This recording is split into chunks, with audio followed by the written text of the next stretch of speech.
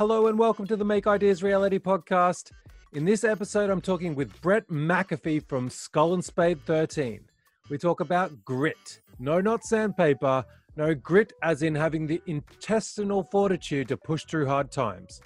We talk about how grit got him into the position to work with the Godfather himself, Jimmy DiResta, for over 3 years and all the benefits and sacrifices that came with that. We touch on having a bad relationship with numbers and his unique way of looking at the numbers when you're starting out on YouTube. This episode is packed full of hard-hitting truths and some great takeaways. There is a 2.5-hour unedited version of this podcast for all true Skull and Spade 13 fans on my Patreon. It's a public post. There's no need or pressure to sign up. Just click the link and enjoy. Regardless, I know you're going to get something from this episode. Lock yourself away in your workshop and get ready to get inspired and enjoy.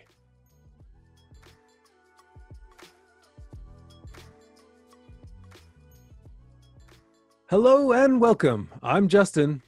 And I'm Brett. That was so bad. Oh, man. Oh, my God. That was the worst. Oh, that was so good, Brett. All right. I'm just going to do that one again so I can actually roll it into it. I won't laugh next have time. at it. I think it's cringeworthy as it is to have 30 seconds of us giggling like idiots. We tighten it up. All right. Hello and welcome. I'm Justin. And I'm Brett. Today's guest is known for swinging a hammer, placed in the gifted class because he knew his grammar. Staying true to himself and not giving a shit, fortitude through hard times gave him true fucking grit. Welcome to the show, Brett McAfee from Skull and Spade 13. Oh, yeah, that's me. I put out a poll on my Instagram saying, should I get rid of these rhyming intros? No. And 2 people replied no. So it was unanimous. It was a unanimous decision They're of the masses. They're staying. There you go. Yeah. Now, interesting thing is, you know, like all the stories on this podcast, it seems I always meet these people at Make Essential. And that was you. Funny thing about Make Essential is like I knew nobody. So everyone was like, don't you know Brett and the Fools? And I was like, who the fuck is Brett and who are the Fools? Like, I don't get it. Like, I don't know. So I ended up meeting you.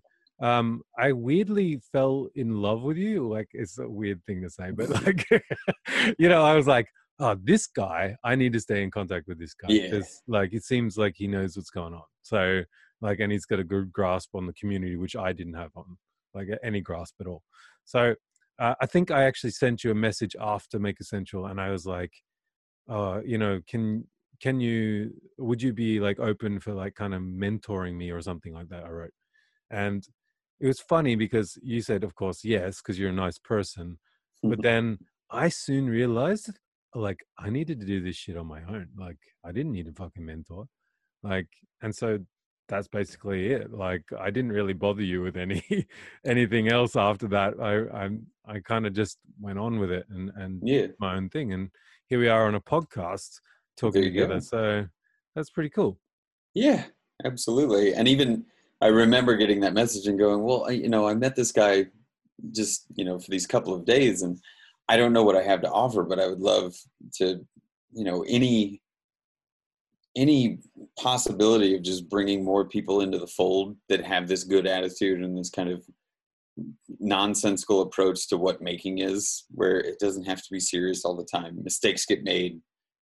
You screw up, you learn from it, you get better, you make cool shit and sharing it with people, it's most of the reason why we started the Fools and really, created the room and tried to create this safe space for people to be able to come in and do literally anything that they wanted and share it. And it would be not only received well, but also you'd you'd get back everything that you put into it. So I didn't exactly know how to respond to the mentor thing, because I actually had received a couple of messages of like, can I come work in your shop? Can you teach me blacksmithing or whatever? I'm like, I am not an expert by any means. Like, don't come here and do this.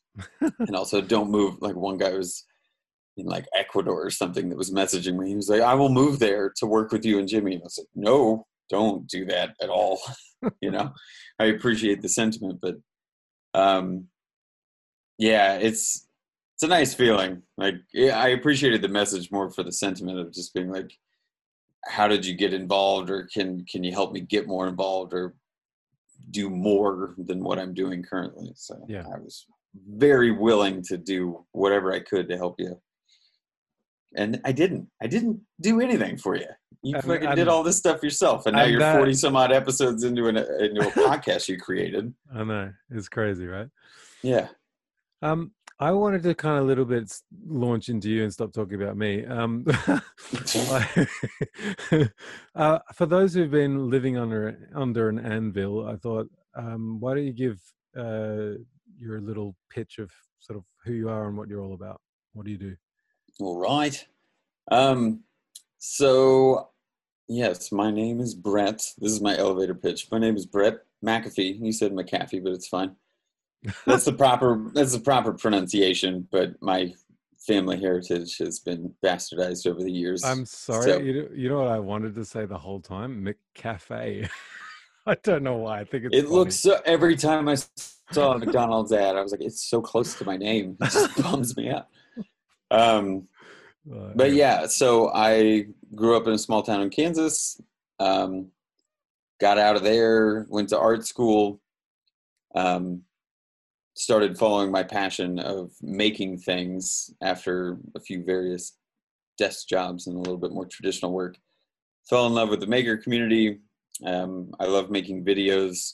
So it was a really good connection to make between wanting to be a storyteller, because I'm not so good at my words, but I'll tell you a story visually, and also making things. So being able to put both of those worlds together brought me to the maker community. It's since been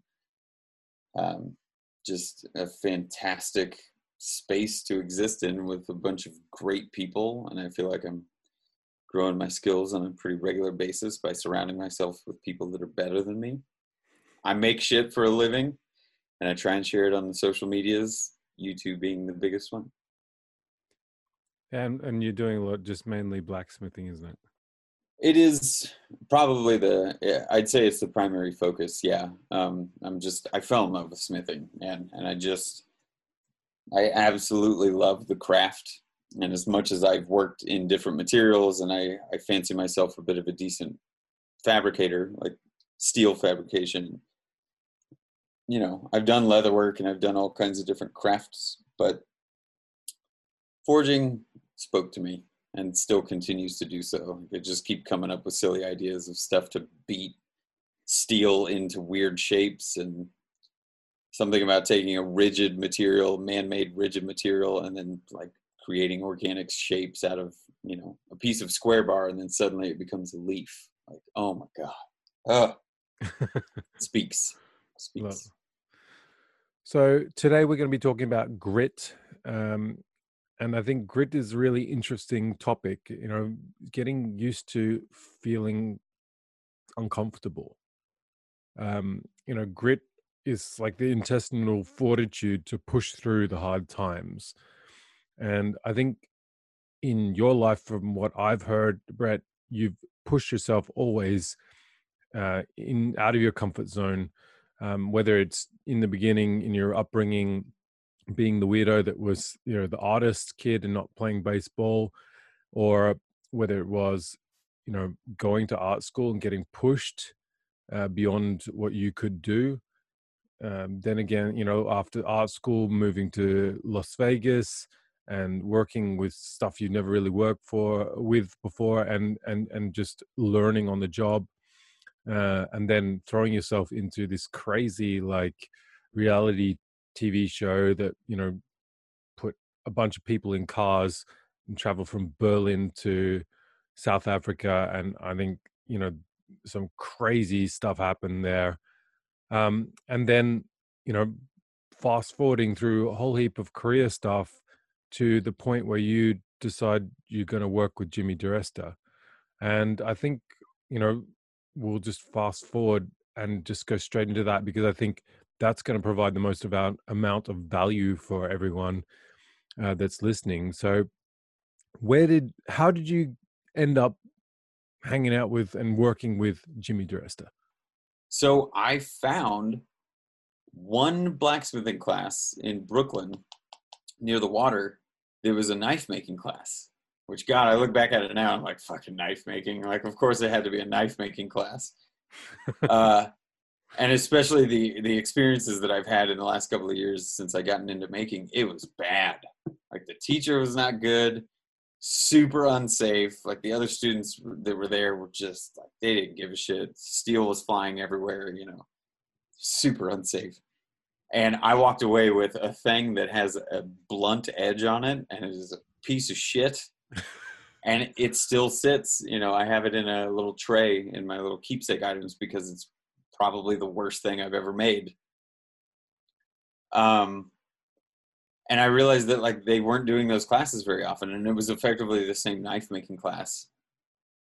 And I was like, man, what do I got to do? Like, I have this full-time job, but I wonder if there's ways that I could, you know, use my weekends to make more stuff. And Jimmy put out a video kind of right around that same time that I was getting into that line of thinking that showed off that his shop was in the Lower East Side, which was, I don't know, a 6-minute walk from where my office was. Yeah, right. So I was just like, oh my God, I don't know what I have to do, but I got to try and reach out to this guy. Maybe I can go to his shop, you know, and hang out, pick his brain about a few things. And he puts that damn email out on almost everything that you see. Like, if he ever says, like, email me about something, or like, hey, you can contact me if you know something about this letterpress machine that I've got. It's Jimmy DiResta at Mac.com. He's been using it forever. He put it, I think, in the description or something like that in that video. And so I emailed it. I was like, I don't know. I don't have any other way of contacting this guy, but maybe it's worth a shot. And not 2 days later, I got an email back from him, and he put his phone number in it. I was like, give me a call. See when I'm in the shop. Like, feel free to stop by. And it blew my mind, because this guy was like a celebrity. Like, he's a big deal YouTube maker. You know, he's got a huge following, and he's so talented. And so like my friend Alex, my very good friend Alex, that I was friends with since university, also lived near me in Brooklyn. That was like half the reason I chose that apartment. I remember going over to Alex's place like that night and going, holy shit, like, Jimmy gave me his phone number. I'm going to call him. And like, he didn't know, he knows nothing about the maker community at that point. He's like, who the hell is Jimmy? Yeah, but he's a good businessman and was doing his own world of making. And so he kind of took it back and got to the analogy of it, you know, started making a bunch of connections. Okay, well, you want to do this. How do we get to that? It doesn't matter who you're going to meet. How do we get to meet that person, right? Kind of like a more analytical attack or an analytical approach to getting into Jimmy's door. And he knew that I was a bit, I don't know, burned out on the whole office life thing and working for this company and not feeling like my creative outlets were being adhered to. So Alex and I spent a little bit of time chatting in his tiny little backyard in Brooklyn about, well, what would it mean for me to quit my job? Because at this point, that's kind of where I'm at. I don't really want to do this. I want to get into making, but I actually don't have a lot of experience. So is it really that smart to quit a good paying job and just say, fuck it, and throw caution to the wind? Yeah. It was the same damn thing that we've been talking about, man. Like, even in the little pre-show that we did, stuff like that becomes less intimidating the more you experience it and realize that it doesn't negatively affect you. Or on the flip side of that, it really positively affects you. You come out on the other side and go, wow, I'm so capable. I'm so not afraid to do these things anymore. So what's the worst thing that's going to happen? You're going to have to get another job? Yeah. Why? Wow. Whoopty. Like you already had Yeah, one, you can just get another one, just like it, exactly. right? Yeah, and so I ended up calling Jimmy. I still remember the conversation because he was in his truck on the phone. Taylor was in the passenger seat, and he was parking a trailer. And so he was like half paying attention to me and half trying to park a trailer behind his truck. And was like kind of having a hard time doing that and chatting with me at the same time. Yeah. But he was in upstate at that point, and he was like, "Yeah, I'll be back in the city on whatever 2 days from then was." He goes, "Stop by the shop. I'll be there from 10 o'clock to 11 o'clock at night or something." So I knew I had a decent window. I went to work that day and was just giddy. I remember, I'm gonna go meet this like super famous YouTube guy, and I'm gonna talk to him about making. I had a couple of close friends at my work that I had kind of put the bug in their ear. I was like, "Look, if this is an opportunity, I'm gonna leave." And they were like, "No, we don't. We like you here." I'm like, "That's great, but I would rather go and make chairs, for my bread. I don't want to work this job anymore." But they supported. They were like, "Yeah, it seems like you're really passionate about it. You're creative. Go do it." And with their blessing, I took the 2 stops on the subway and then was standing outside of Jimmy's workshop, which is underground. You got to go through the little doors on the ground. And I got to the bottom of the stairs and kind of turned the corner. He's got a little bit of a labyrinth in that city shop, and I turned the corner and I remember like looking through the door and being like, "Holy shit, it's that guy that I've been watching. That is so weird." Like I'm here and he's look at his workshop. It's insane. There's shit everywhere. It's super dirty. I don't know what he was working on, but I just remember like a huge smile and trying to play cool, being like, "No, be cool, man, be cool," because you like super want to work with this guy or at least do live in this world. Be cool. And he was nice and like welcoming and showed me around at a few things, showed me some of the projects that he worked on. Like what I didn't know at this point is that was actually a really regular thing. Fans of his would show up at the shop, they'd find out where it was, they'd come in, say hello, shake his hand, take a picture, whatever the hell it was. And like I didn't know that was such a normal thing for him. So as nice as he treated me, it was very like standard, right? Yeah, you're another person. I deal with this often. It's great to meet you. Like, thanks for watching my videos. Nicest guy, right? Yeah. I do know that he was making ice picks at one point that night, and he accidentally double stamped one or double ran one on the CNC because at that point he was using the little shop button. He ran it twice because he like wasn't paying attention. And I go, "How much are you selling that one for?" And he goes, No. I'm like, "I don't, these are mess ups." I throw them in like a box in the corner. And I was like, "That's fine. I will buy it for the same price that you usually sell. Like, I want that one." And he goes, "Why? Why do you, it's a mess up." I go, "Yeah, defects are amazing." And when you're doing these production things, like no one has that one. Everyone else has the other one because that's what you make. I want the one that no one has. And he sold it to me. Like total just business transaction happened.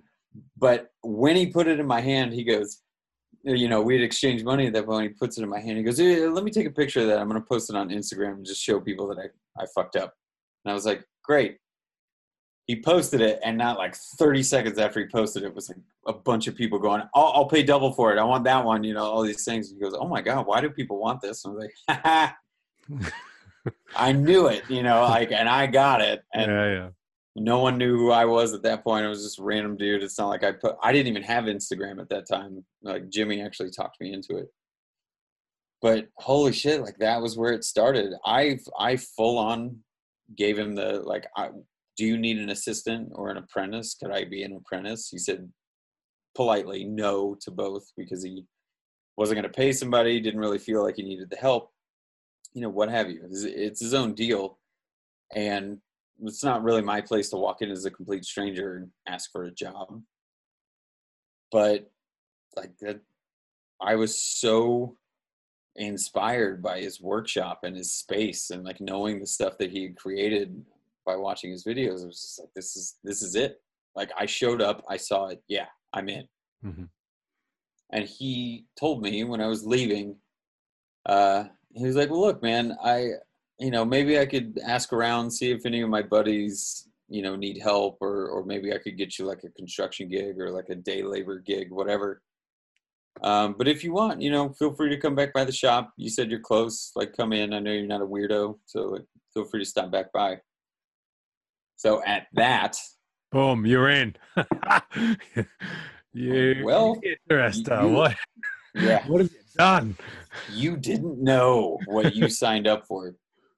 So yeah, I ended up talking to my friend Alex, and I told him the whole story and how excited I was and stuff like that. So then the game plan became, how do I get out of my job and make this a feasible decision to go effectively work for Jimmy, even though he told me he didn't need me.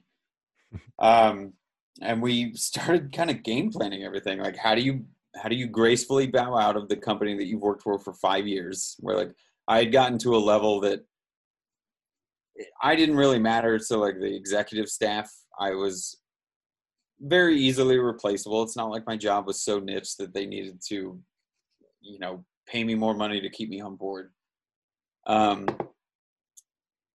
we had grown to such a size that, like it wasn't going to create any kind of ripples or anything. It was mostly just the friends and the relationships that I had developed that I was going to kind of miss, because I knew our worlds were going to diverge completely and we weren't going to interact with each other very often. But, that all went the way that it did, in terms of me like slowly taking away responsibilities, dishing them off to other people, having my discussions with the higher level people and saying like, look, I think I'm going to leave. I need to get some ducks in a row, and I want you guys to be aware of it, that I'm not just going to like dip out of here and leave you guys hanging. I'd been working with them long enough. They all understood. But they were private conversations. Like, just let me handle this, because I'm not 100% sure if I want to, I was still being a little bit skittish.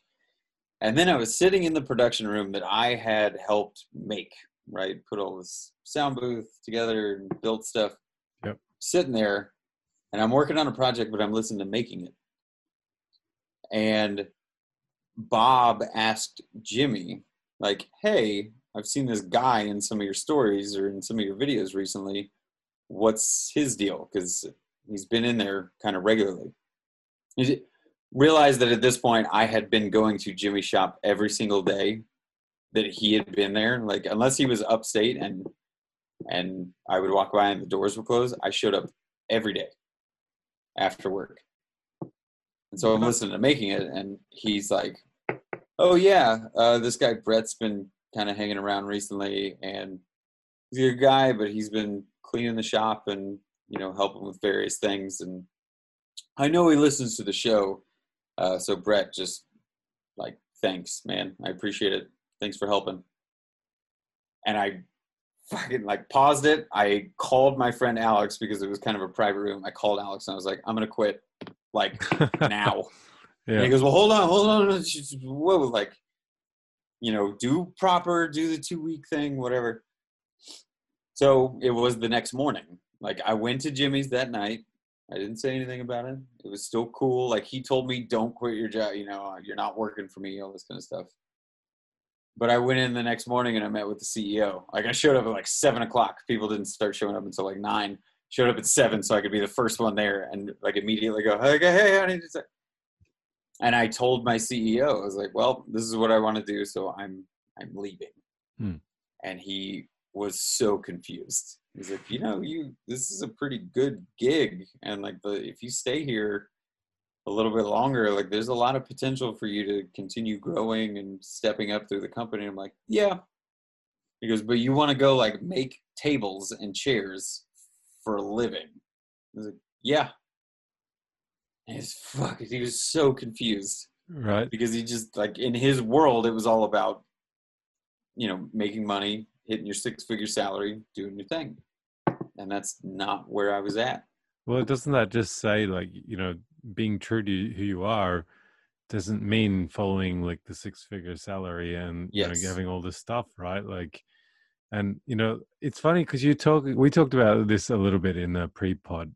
You know, like I envisaged like you're like Bob in Fight Club, and you know Jimmy's, you know, Tyler Durden, and you know you're kind of like, he's like, get out of here, you know, all the time, you know, but you just keep on showing up, and you keep on showing up, giving value all the time. You know, you showed the grit, like, you know, there must have been times in your head where you're like, what the fuck am I doing here? Like, I'm just Yeah. sweeping his floor, and like, you know, like, Yeah. yeah. It was 4 months. I think that's what I realized. I've tried to put it together what the timeline was. I think it was 4 months that I did that. So I had no social life mostly, right? It's go to work and then go to second work, which wasn't a real job, but I enjoyed it. Get home at 10 or 11 o'clock at night, sleep, do it again for the better part of 4 months. Like social life suffered, energy, you know, just all these other things. But I knew it's what I wanted to do. And then it was that thank you that I got from him that call it the Tyler Durden thing, right? For the Fight Club thing. Jim was never mean. He never told me to like leave. He was always very welcoming. But it was that same kind of thing. I was like, dude, you know, today's not job day. You don't show up and immediately say like, you know what, you're fine. Here's a job. It was the fact that he said thank you for what I had been doing for him, which I hadn't heard at my company that I'd worked for 5 years. I hadn't heard a thank you in a long time. Exactly right. So it completely shifted from just like, I would rather sweep the floors and enjoy this and feel like I'm giving value and also being appreciated for whatever that value is. I'll show up every day. I'll stand on the front porch and hold a broom, like if that's what I need to do. But it's, you know, it's not like that's revolutionary. That's what it used to be like back in the day, where people always try and say that they were, you know, people had more grit back in the day. They were tougher back in the day. You get the older generation saying that. Like there's certain aspects of that are true. Like I grew up in a generation where I was told I would go to college and then get a job and I would be fine because I had a college degree. Turns out my college degree never got me a job. Yeah, exactly. Right. It really didn't. Like it was connections that I had made and my own guff to be, you know, creating these things that people were like, okay, you know what you're doing. Yeah. Or at least like you got an intro outlook on it, you know. And with Jim, it just became like proving that you wanted to be there and proving value, right? Can you be useful in the same space? And like, you know, again, as welcoming as he was, we never really had a discussion about like, I guess I work for you now. The day I quit though, I think he actually ended up, my CEO was nice enough. He was like confused out of his mind, but he was like, look, 2 weeks is standard, but like you already have been dishing off the responsibilities and you've been prepping for this. So like, it's no big deal. Like, how about you finish out the week, which I think was like 2 days or something. And I showed up at Jim's shop the first day that I didn't have a job. And I showed up at like 10 or 11 o'clock. And he just goes, you're here early. And I was like, yeah. You know, I didn't want to like tell him that I quit my job.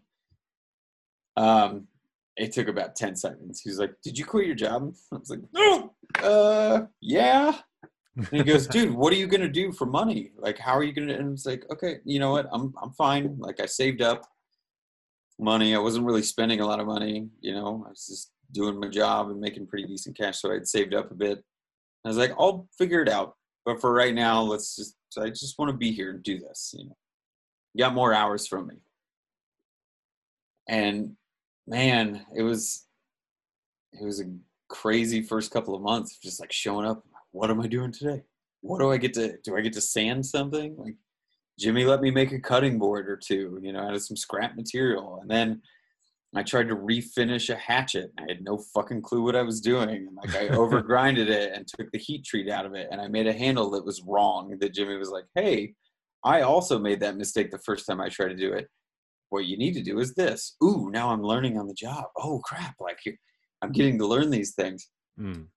I'd never really worked with a bandsaw before. And then you watch Jimmy do bandsaw wizardry, and you just go, holy shit, I need to learn how to do that. And so it was like as much attention as I could possibly muster to just ingest everything that I could. You know, how does he shoot his videos? How does he use this tool? How does he construct things? Blah, blah, blah, blah, blah. It started to feed into Jimmy going like, well, I know you have a production background because at this point now we're just shooting the shit while we're working. How about you run the camera today? That way I can just cruise. You know, I'll just build, you know how my videos are shot. Try and shoot it like that. Great. Do those first couple ones. Hey, those, yeah, they look like stuff that I would shoot. From now on, like, maybe you'll move the camera around and that way I can move a little bit faster. Great. Now I'm running the camera. Hey. And then it became like going and getting material runs taken care of, or dropping stuff off at the, you know, parcel facility because he's shipping ice picks again. Okay, I'm taking ice picks down. And it all just started to feed this like, oh my God, like we're starting to get into it. And then maybe like once every couple of weeks I was making some little stupid project just to practice, you know. It came out that Jim, the building that Jimmy's shop was in was out of contract, and they were raising the rates on everything, like the tenant housing, the way the New York tenant situation is a fucking nightmare. So they were going to raise his rent like 6 times the amount he was paying or something outrageous like that. But he already had the place upstate. So he talked to me very openly about it. He was like, look, I'm not going to be here anymore. Like, I'm not paying the rent. It's ridiculous. I've already got a place upstate. I've been wanting to build like a shop up there. That's what I'm doing. And I immediately was like, well, look, man, I don't want to stop doing this. So if you're okay with it, I would like to, you know, I'll sort it out. I'll move up there. And he was like, well, look, man, you know, again, in like the nicest way. And he was being honest, but very supportive about it. He's like, I just want you to make this decision for yourself, because I don't want you to feel like easy street, that I'm going to start paying you a bunch of money and that you're going to be comfortable and I'll take care of you. And all that. Like, he just wanted me to make sure that it wasn't like, oh, if I move up there, then it's like we're buddies and we're partners and we work together again, right? This is a job now.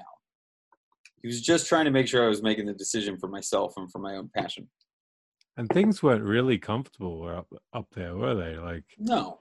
It's not like you lived in a glorious, you know, or like lived with Jimmy or anything like that, you know. Like, oh God, I mean, he had even said that too. He was nice enough to offer. He's like, well, look, I got a big house, you know, if you need some time to sort shit out up there, you could live in the place. I'm like, nah, it's better if we're not on top of each other 24 hours a day. Which, yeah, that would have been tough. But I, you know, same situation as in the past, like the grit. You're like, this is the decision that I'm making. I told my closest friends that was what I was going to do. They were all supportive, but also kind of sad that I was leaving the city. I immediately started hunting for a car because no one has a car in New York. I got a truck. I knew I could fill the truck with everything that I owned. I sold as much of the stuff in the apartment as I could because I couldn't fit it in the truck. And it was, let's see. Yeah, it was 48 hours between buying a truck and moving out of my apartment. Yeah. Because it had to get done. And, you know, it was kind of a whirlwind just to get up there and try and settle into a super cheap apartment, as cheap as I could find, because I knew I was going to be pinched on money. But I knew I could do it. And it's like, it's so what I wanted to do. And I remember driving over to Jimmy's property, you know, after I moved up there, and just like, I'm here now. Like, I'm fully in it. I got accustomed to his little workshop, the little tiny barn that he has behind his place. We were working on projects up there pretty much every day. And the first gig I did with him was a Bullet Bourbon, like some steel signage that we went and took to Louisville, you know, like an 18-hour drive or whatever.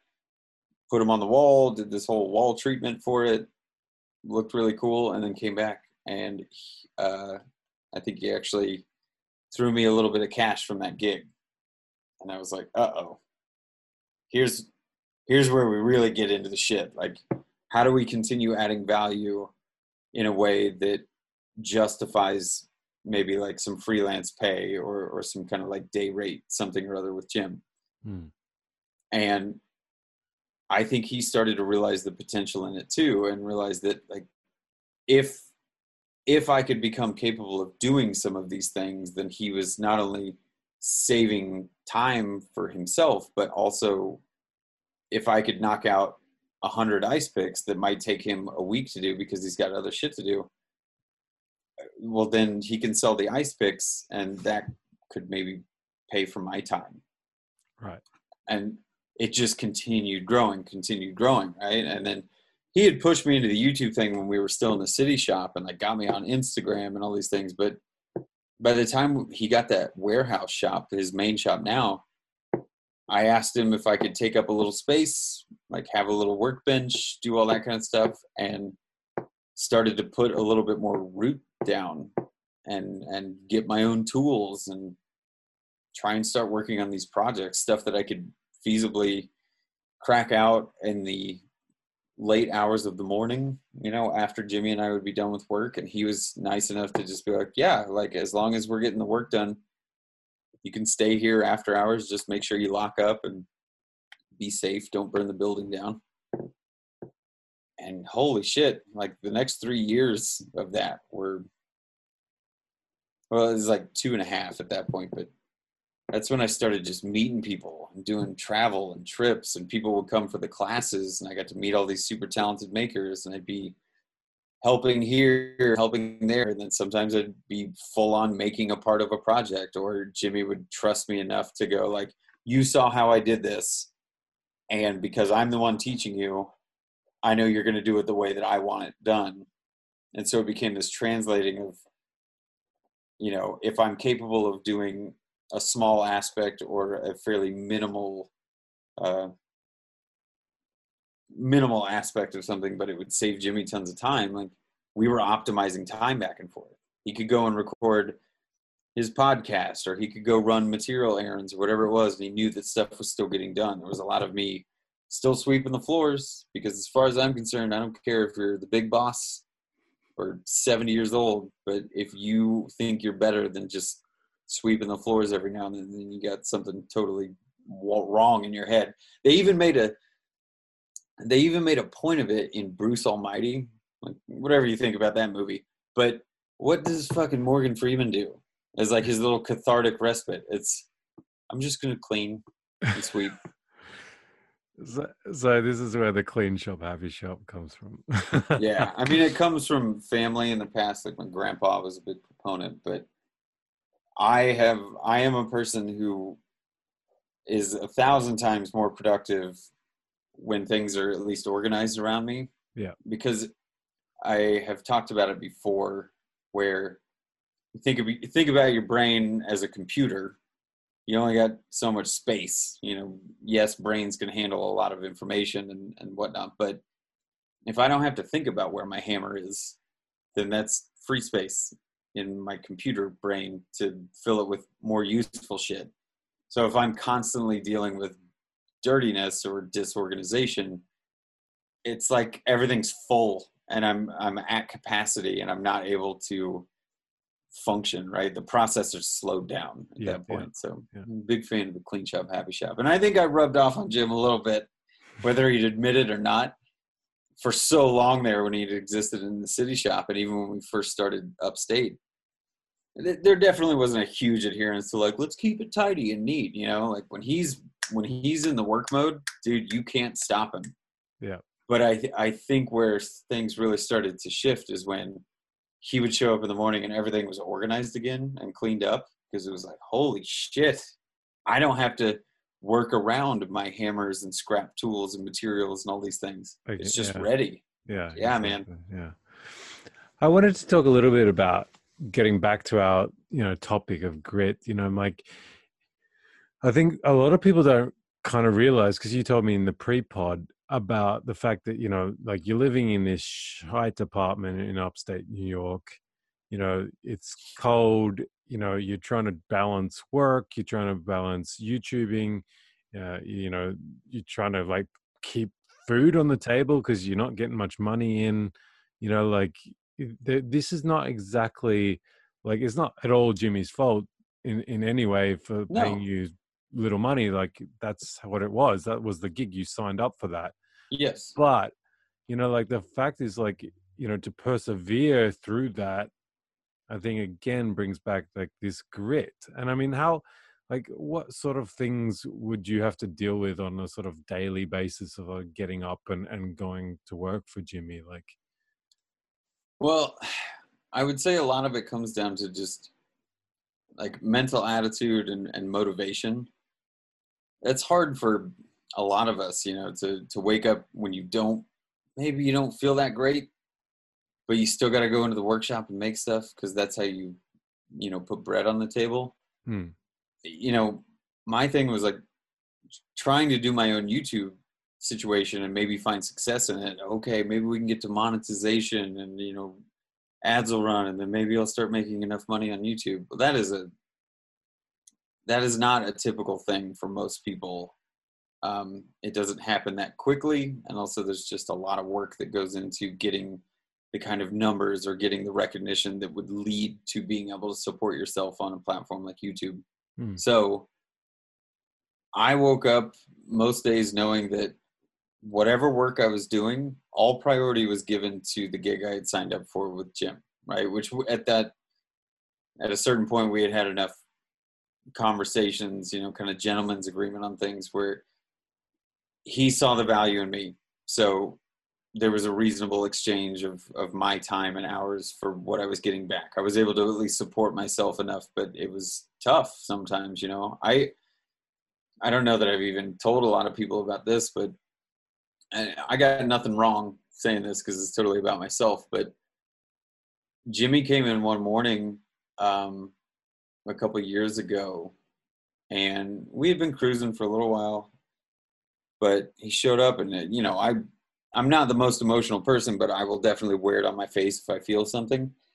And he walked in, and he's like, "Dude, what's up? Like something's on your mind, whatever."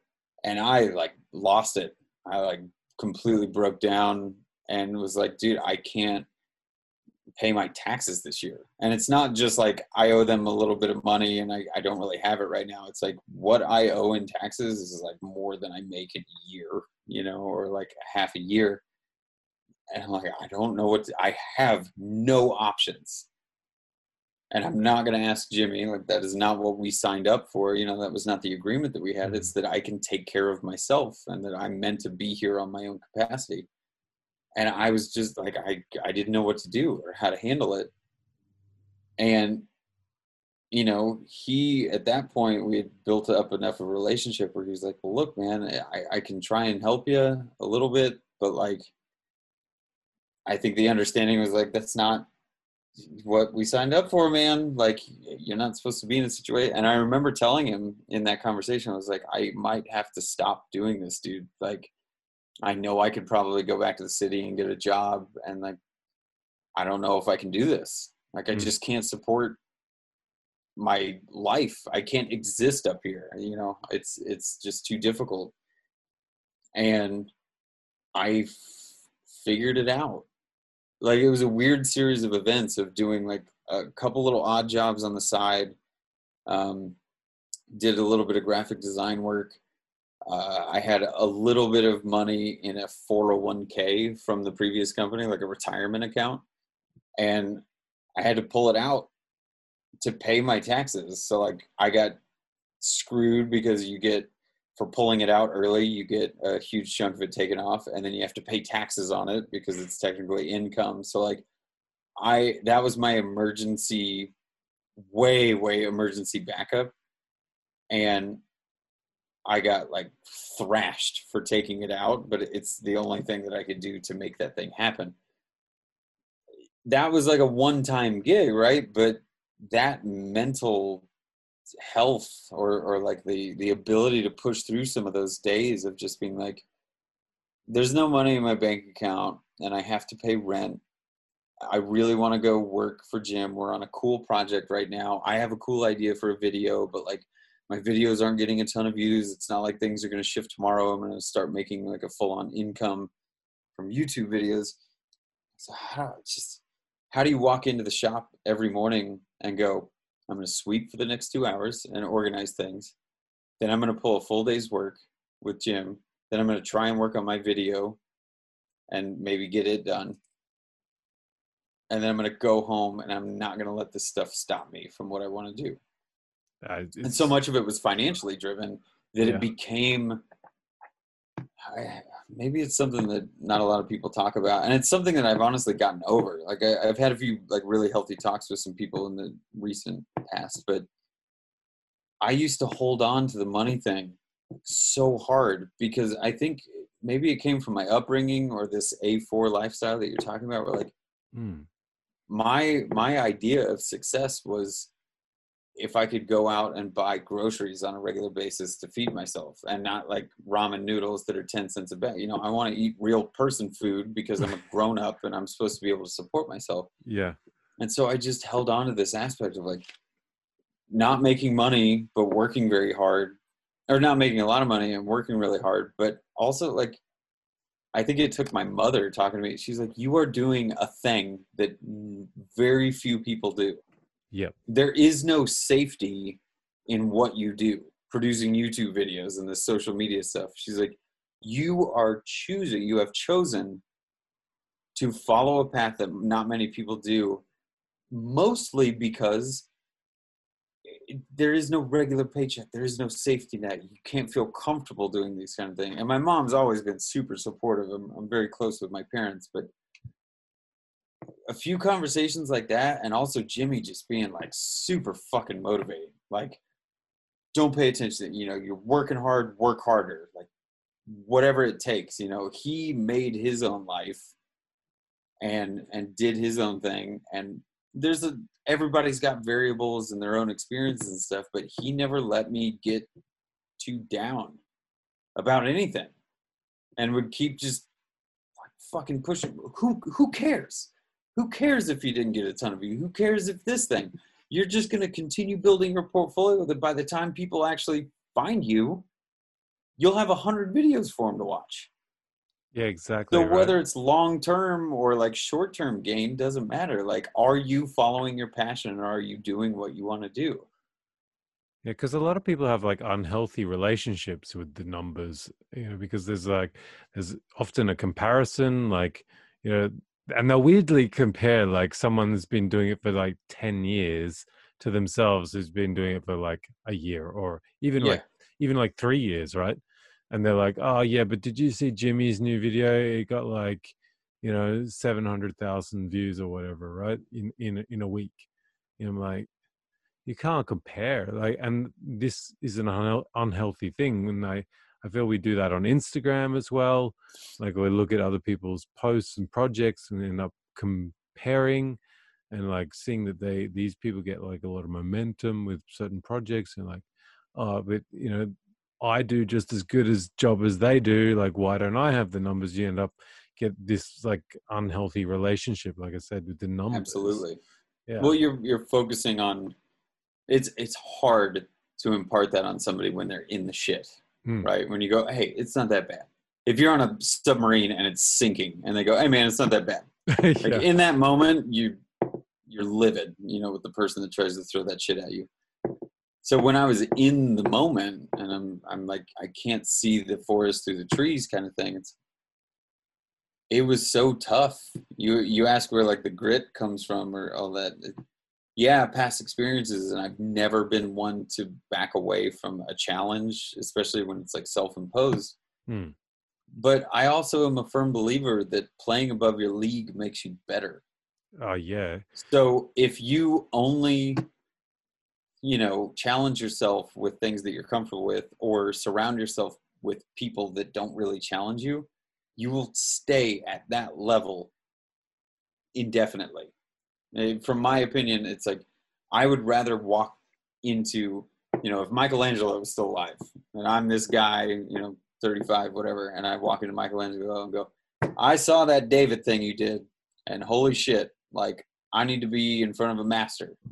I would not be deterred by asking something like that in a similar capacity to what I did with Jim. It was like, I want to be a part of this, and I'm going to play so far above my league that I will only benefit from this. And if I can catch up, then I've already surpassed a lot of people because they're on such a higher level, right? So you're constantly climbing that ladder of self growth. But what I never failed to take take note of is that also comes with its own set of experiences. Yeah. Getting better at your skill sets or gaining success, whatever success is in your mind, isn't easy. That's why not everybody does it or experiences it. So when you're batting above your league, and we talk about this between you and I about this whole whether it's grit or putting yourself in uncomfortable situations, the exponential growth that you will get out of those, the further away your league that you're batting outside, the bigger your challenge, the bigger the game. And I think it's exponential versus those little tiny steps. Okay, in art school, you go from the pencil to a crown. Well, look, it's a mark-making device. We're not talking about rocket science versus, making a cup of coffee, but somebody that can challenge you that much harder, you're going to gain that much more out of it. And you are going to be tried that much harder, and you are going to deal with that much more bullshit along the way. Yeah. But that's what you signed up for. Yeah, because I often say you are the 5 people you surround yourself by. So if you surround yourself by the people that you aspire to be like, you're going to come up to their level way quicker than you would ever if you had just been afar.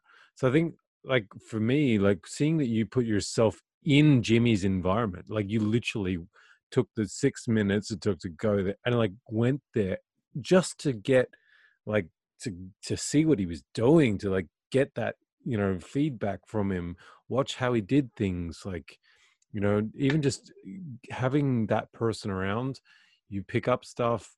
And then the fact that he took you on in the end, I mean, you were really deep in it.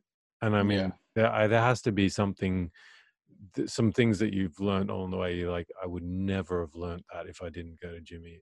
Absolutely. I mean, smithing, for a very specific example, I told you I took the knife making class, and I was really keen on the whole, I wish I could do this more. Maybe I'll look for some more classes. We were at Jimmy's place one day, and I saw his little Vulcan anvil, which it's not a great anvil. It's kind of small, and he had a little forge. And I remember going like, oh my God, like, you have a forge and an anvil and some hammers and stuff. Like, would you mind if I kind of played around on this, after hours or when we're not working? It's like, yeah, whatever, like, have at it, do your thing. Just be safe. Don't burn my building down. Yeah. And, I started trying to move metal around. I started watching more forging videos on YouTube. I started trying to learn as much as I possibly could about blacksmithing, and just, like, fascinated by this craft. And because of my love of, like, old arms and armory, it's like, oh my God, if I got good at this, I could make a sword. So I made a sword, and it was bollocks, compared to what I know now. Like, it's a terrible sword.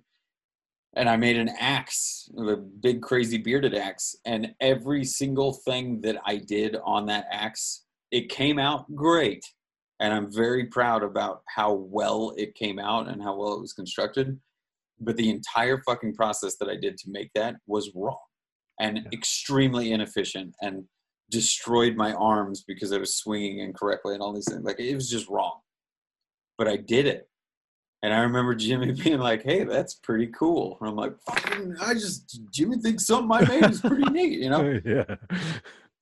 But, like, a fan of Jimmy's reached out and asked if he wanted to go to this hammer in. And Jimmy hadn't been doing much smithing at that point. So then it was like, dude, we should go to this. This is a big deal, which was the Man at Arms Baltimore Knife and Sword,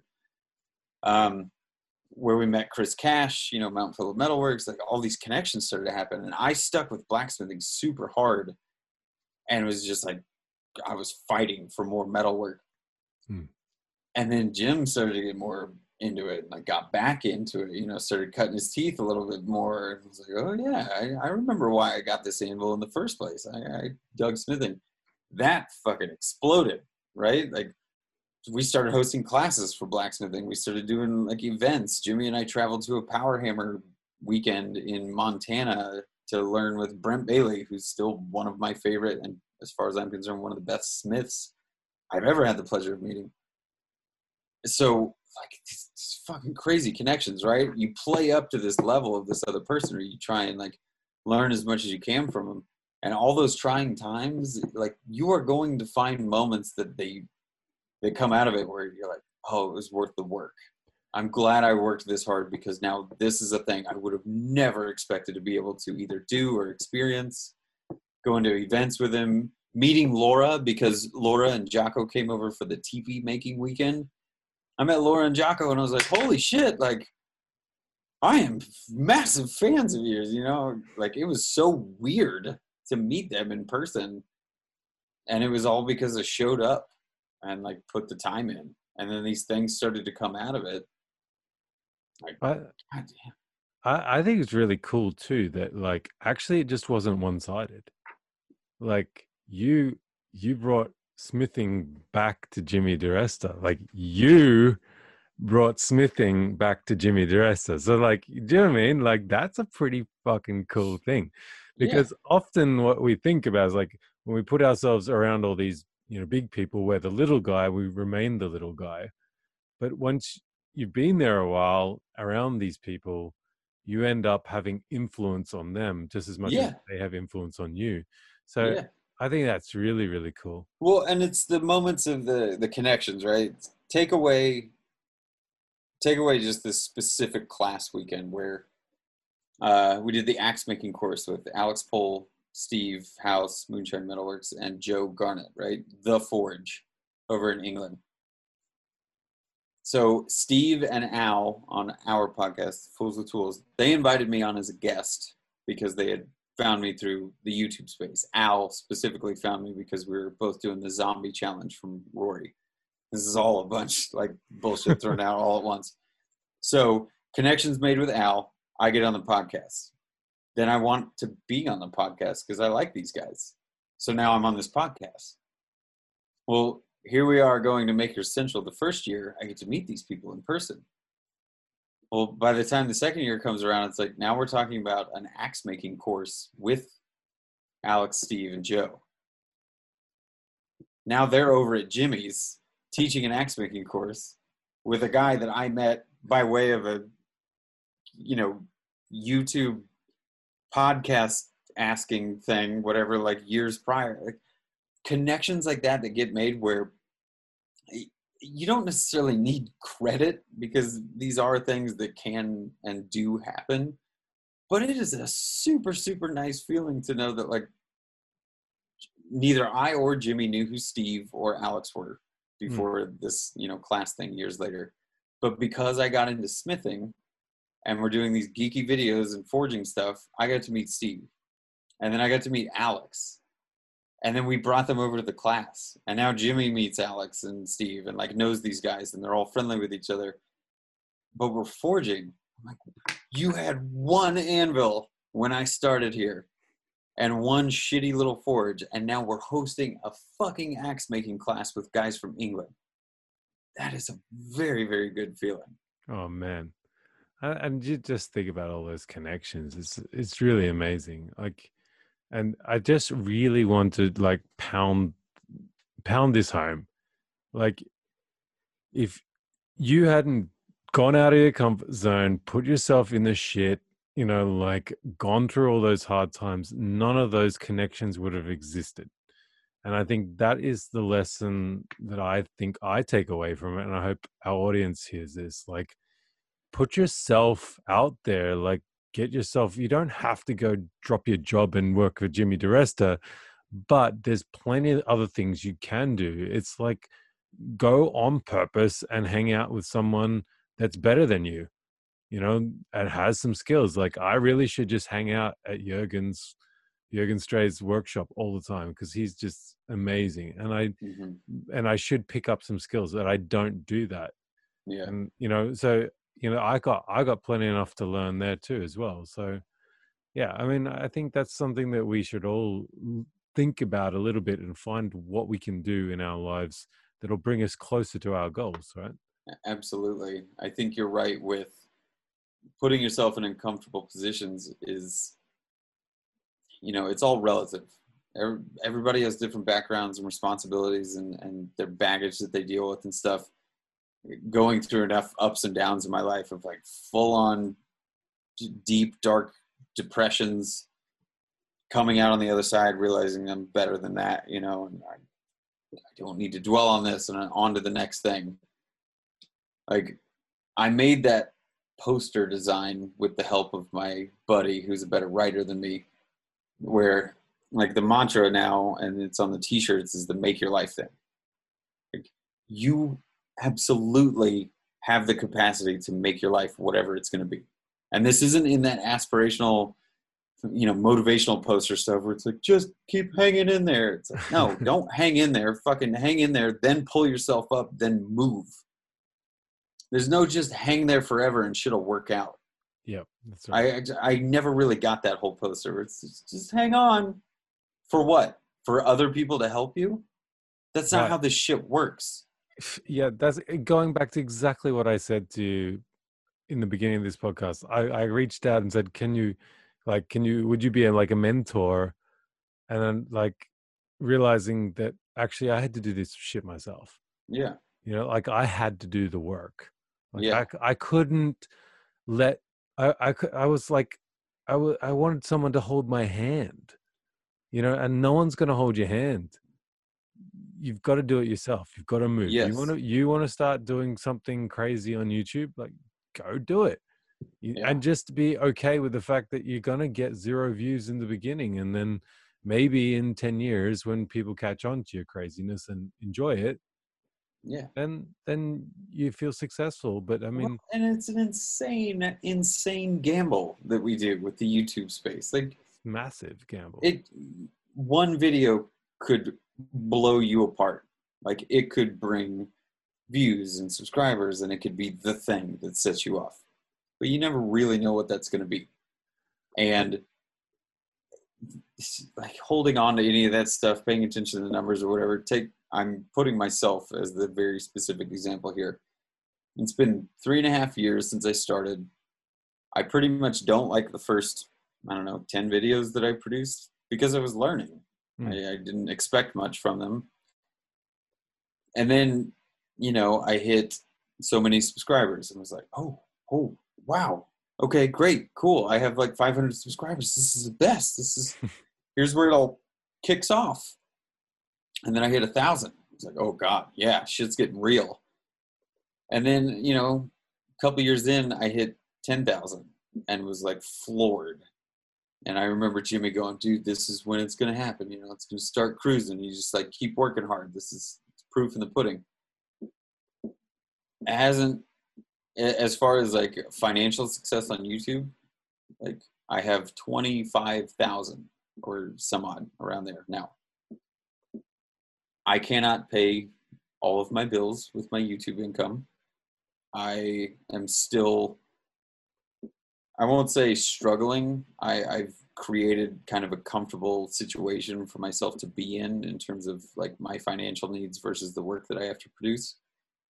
Patreon has been a huge help because there are people that genuinely believe in what I do and why I do it. And I made it work. But, everything we were talking about 10, 15 minutes ago, if all I did was continue comparing myself to the other numbers that are out there, or look at who I've surrounded myself with now. Jess just broke 100,000 on her YouTube. Ben is extremely successful and has done a fantastic job with putting his creativity out there and sharing it. Mike Montgomery, who also, is past 1 million or whatever. I came to be a part of something a little bit bigger again with people that are in this business mindset or in this YouTube numbers mindset. They're all bigger than me. Yeah. I'm batting above my league again because I believe in myself and what I'm capable of doing. Yeah. And you said something that was just interesting too. It's like YouTube's kind of really amazing. Because you said something about like if your video gets like 3,000 views, for example, but you're in the same gallery as a Picasso, you know what I mean? Like, and you should be happy that 3,000 people like went in and and saw your work. Yeah, If trying to fit those 3,000 people into a fucking room, then you put that shit in like perspective. People, like, when can you sit 3,000 people down for what was your last video, 18 minutes or something long, right? When can you sit 3,000 people down for 18 minutes straight to watch your video on a big screen? Like, you can't. exactly. Like, And yeah, this analogy, just to clarify it even more, you get those 3,000 people to sit down and watch an 18-minute long video while there's a Picasso video in the other room that's 10 minutes long. yeah, right. Right? Like, you have the option. If YouTube and social media are something that you want to chase, just try and keep the positive perspective. I'm telling myself this, and this is after a couple of years of dealing with a lot of like ups and downs.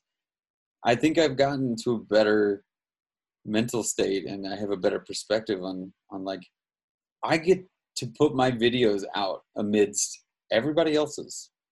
And if you look at it from the gallery analogy that we're looking at, if I tried to go take one of my paintings to a random gallery around here, I was like, hey, I'd like to put this up, there's a good chance they'll say no, or Yeah. like, who the fuck are you? Yeah. Or what is your heritage in the art world? There's 1,000 things that could stop you from having that opportunity.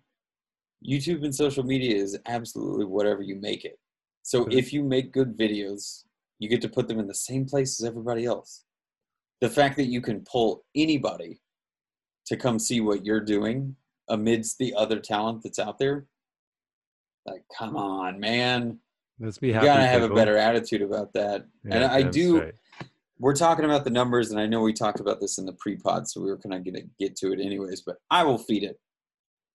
The biggest like shift in perspective I got more and more comfortable with the longer I've been doing this is quality over quantity. I know it is a cliche statement, but by YouTube standards, even though I love how many subscribers I have, and I love the comment sections that I get, all these fucking so supportive. It's great people. But by YouTube standards, if you look at it from a business perspective, I am small, small, small. Mm. I'm not necessarily one that's going to get sponsor deals every day, or like a tool company calling me or banging on my door for anything. And I have gotten a couple of sponsors, that are like one-shot videos and stuff, but they pay a little bit. I'm on a tiered system. Like, they're not doing anything wrong. They're not treating me worse than anybody else, but it is a business at the end of the day. You are a low tier person, therefore you're on our low tier pricing. Yeah. Okay, I accept that. The crazy thing about it is the people that I have that are following me or that have found me, like, they get it. And then the sponsor stuff starts to make a lot less worry go through in my head. I'm like, well, look, I have this fossil project with this guy who knows me from YouTube and started following me. And now he wants me to do these sculptural displays where I forge them for his beautiful old work so that he can then give them to clients or as gifts or sell them or whatever he wants to do with them, whatever. Yeah. But it's a paid gig. It is a paid gig that comes out of me doing YouTube. And it is like a private thing between the two of us in terms of what our business exchange is. But I don't know anybody else that's got something like that. None of my friends, none of my people in the YouTube space have like a, at my size, at 25,000 subscribers, you get somebody that goes, look, I want to basically pay you to be you and do what you do for as long as I can have you do it. Mm. That's a game changer. And it's one person. It took one person to get me what is effectively an ongoing paid gig. And that's exactly it, man. It only takes one.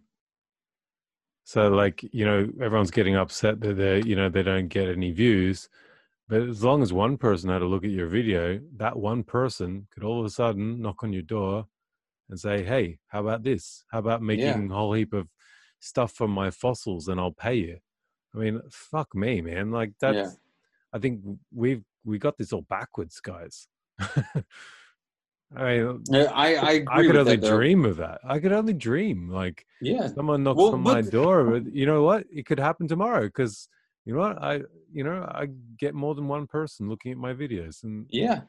Well, and you know, I don't mean to sound so like everything needs to be deep and heartfelt, but I am a firm believer in what we decide to share or what we put out to the world. This is my opinion for sure, but I want to know that what I put out there can like show somebody that it's either not that hard or disarm the the challenge of it all, or give them a little bit of motivation to try something they've never done before, because 99% of my videos, the things that I've built in them, I've never done it before. yeah, But I'm good at putting the pieces together. I'm good at utilizing my skill sets to achieve the goal. yeah, But I don't know how many messages I've gotten over the years of people just being like, I love what you do. Oh my God. Like I watch it with my kids now, which I never expected. And they're like, my kids love you. Like the pirate thing. They love the skulls. Where's your skulls? They haven't been in the video. These connections that you make with complete fucking strangers means that you're having an impact on somebody's life. Enough yeah. for them to at least reach out and say something nice to you. Damn Which, straight. like, again, the gallery analogy, you could put your stuff up in a gallery and no one says a word to you and they all walk right by your video. And that would have to be something that you accept. But think of if someone comes up and goes, wow, I really love this.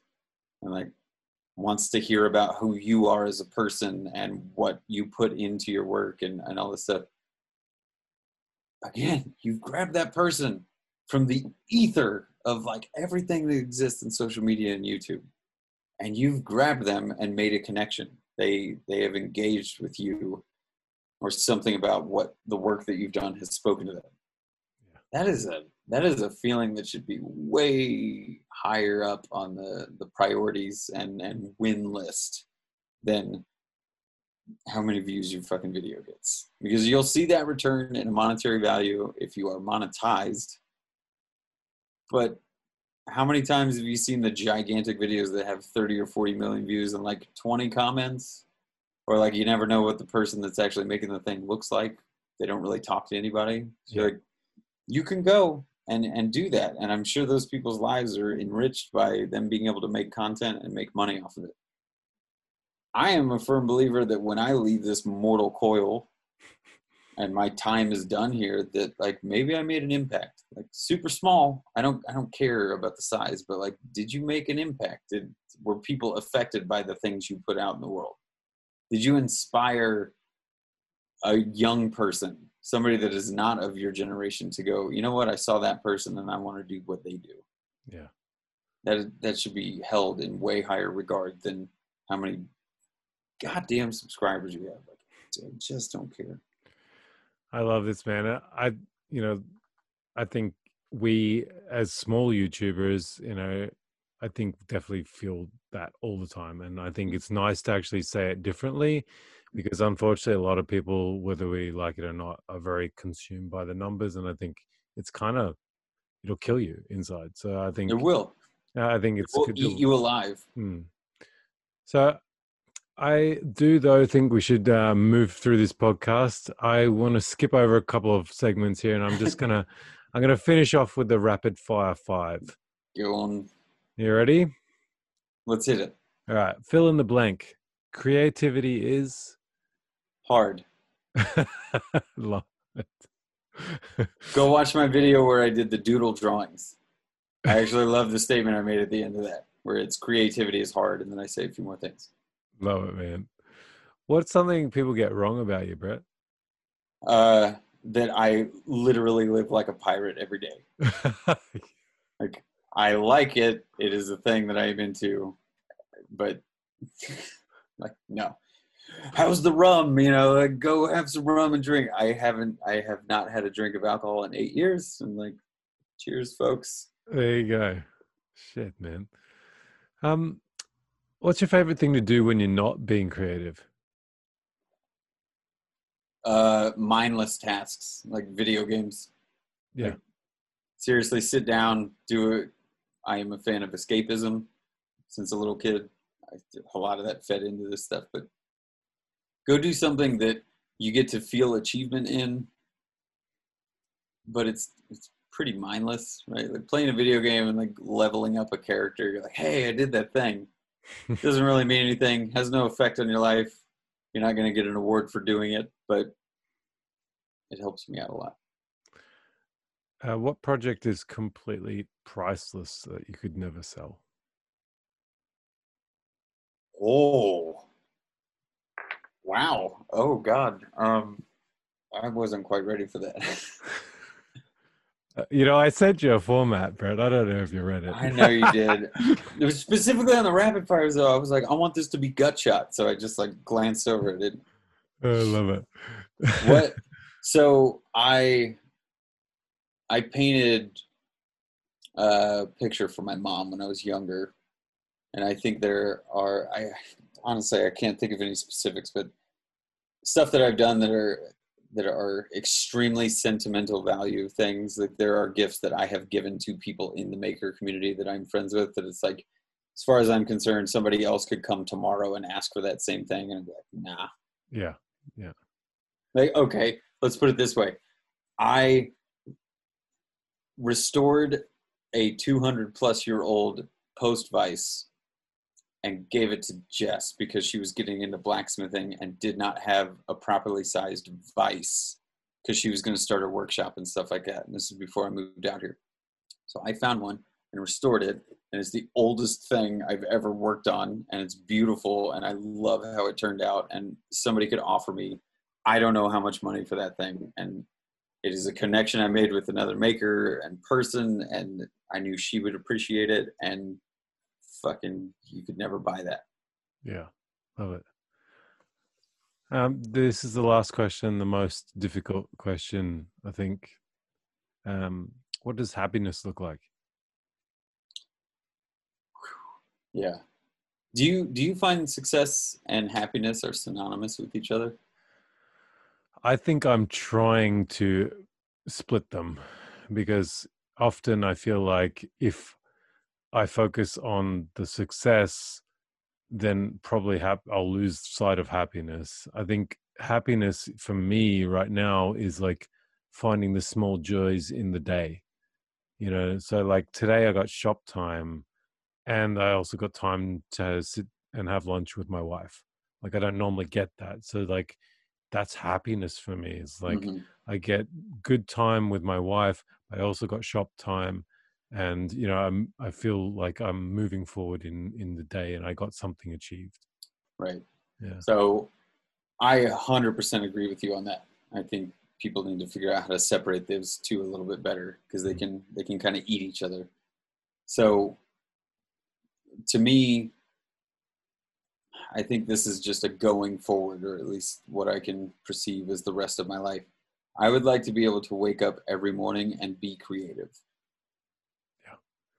Whatever that means, if it means, working on relationships with people, creating new relationships. I say creative as mostly the base term, create. I would like to create every day, whether it's a relationship or something I do in the workshop or a fucking good sandwich.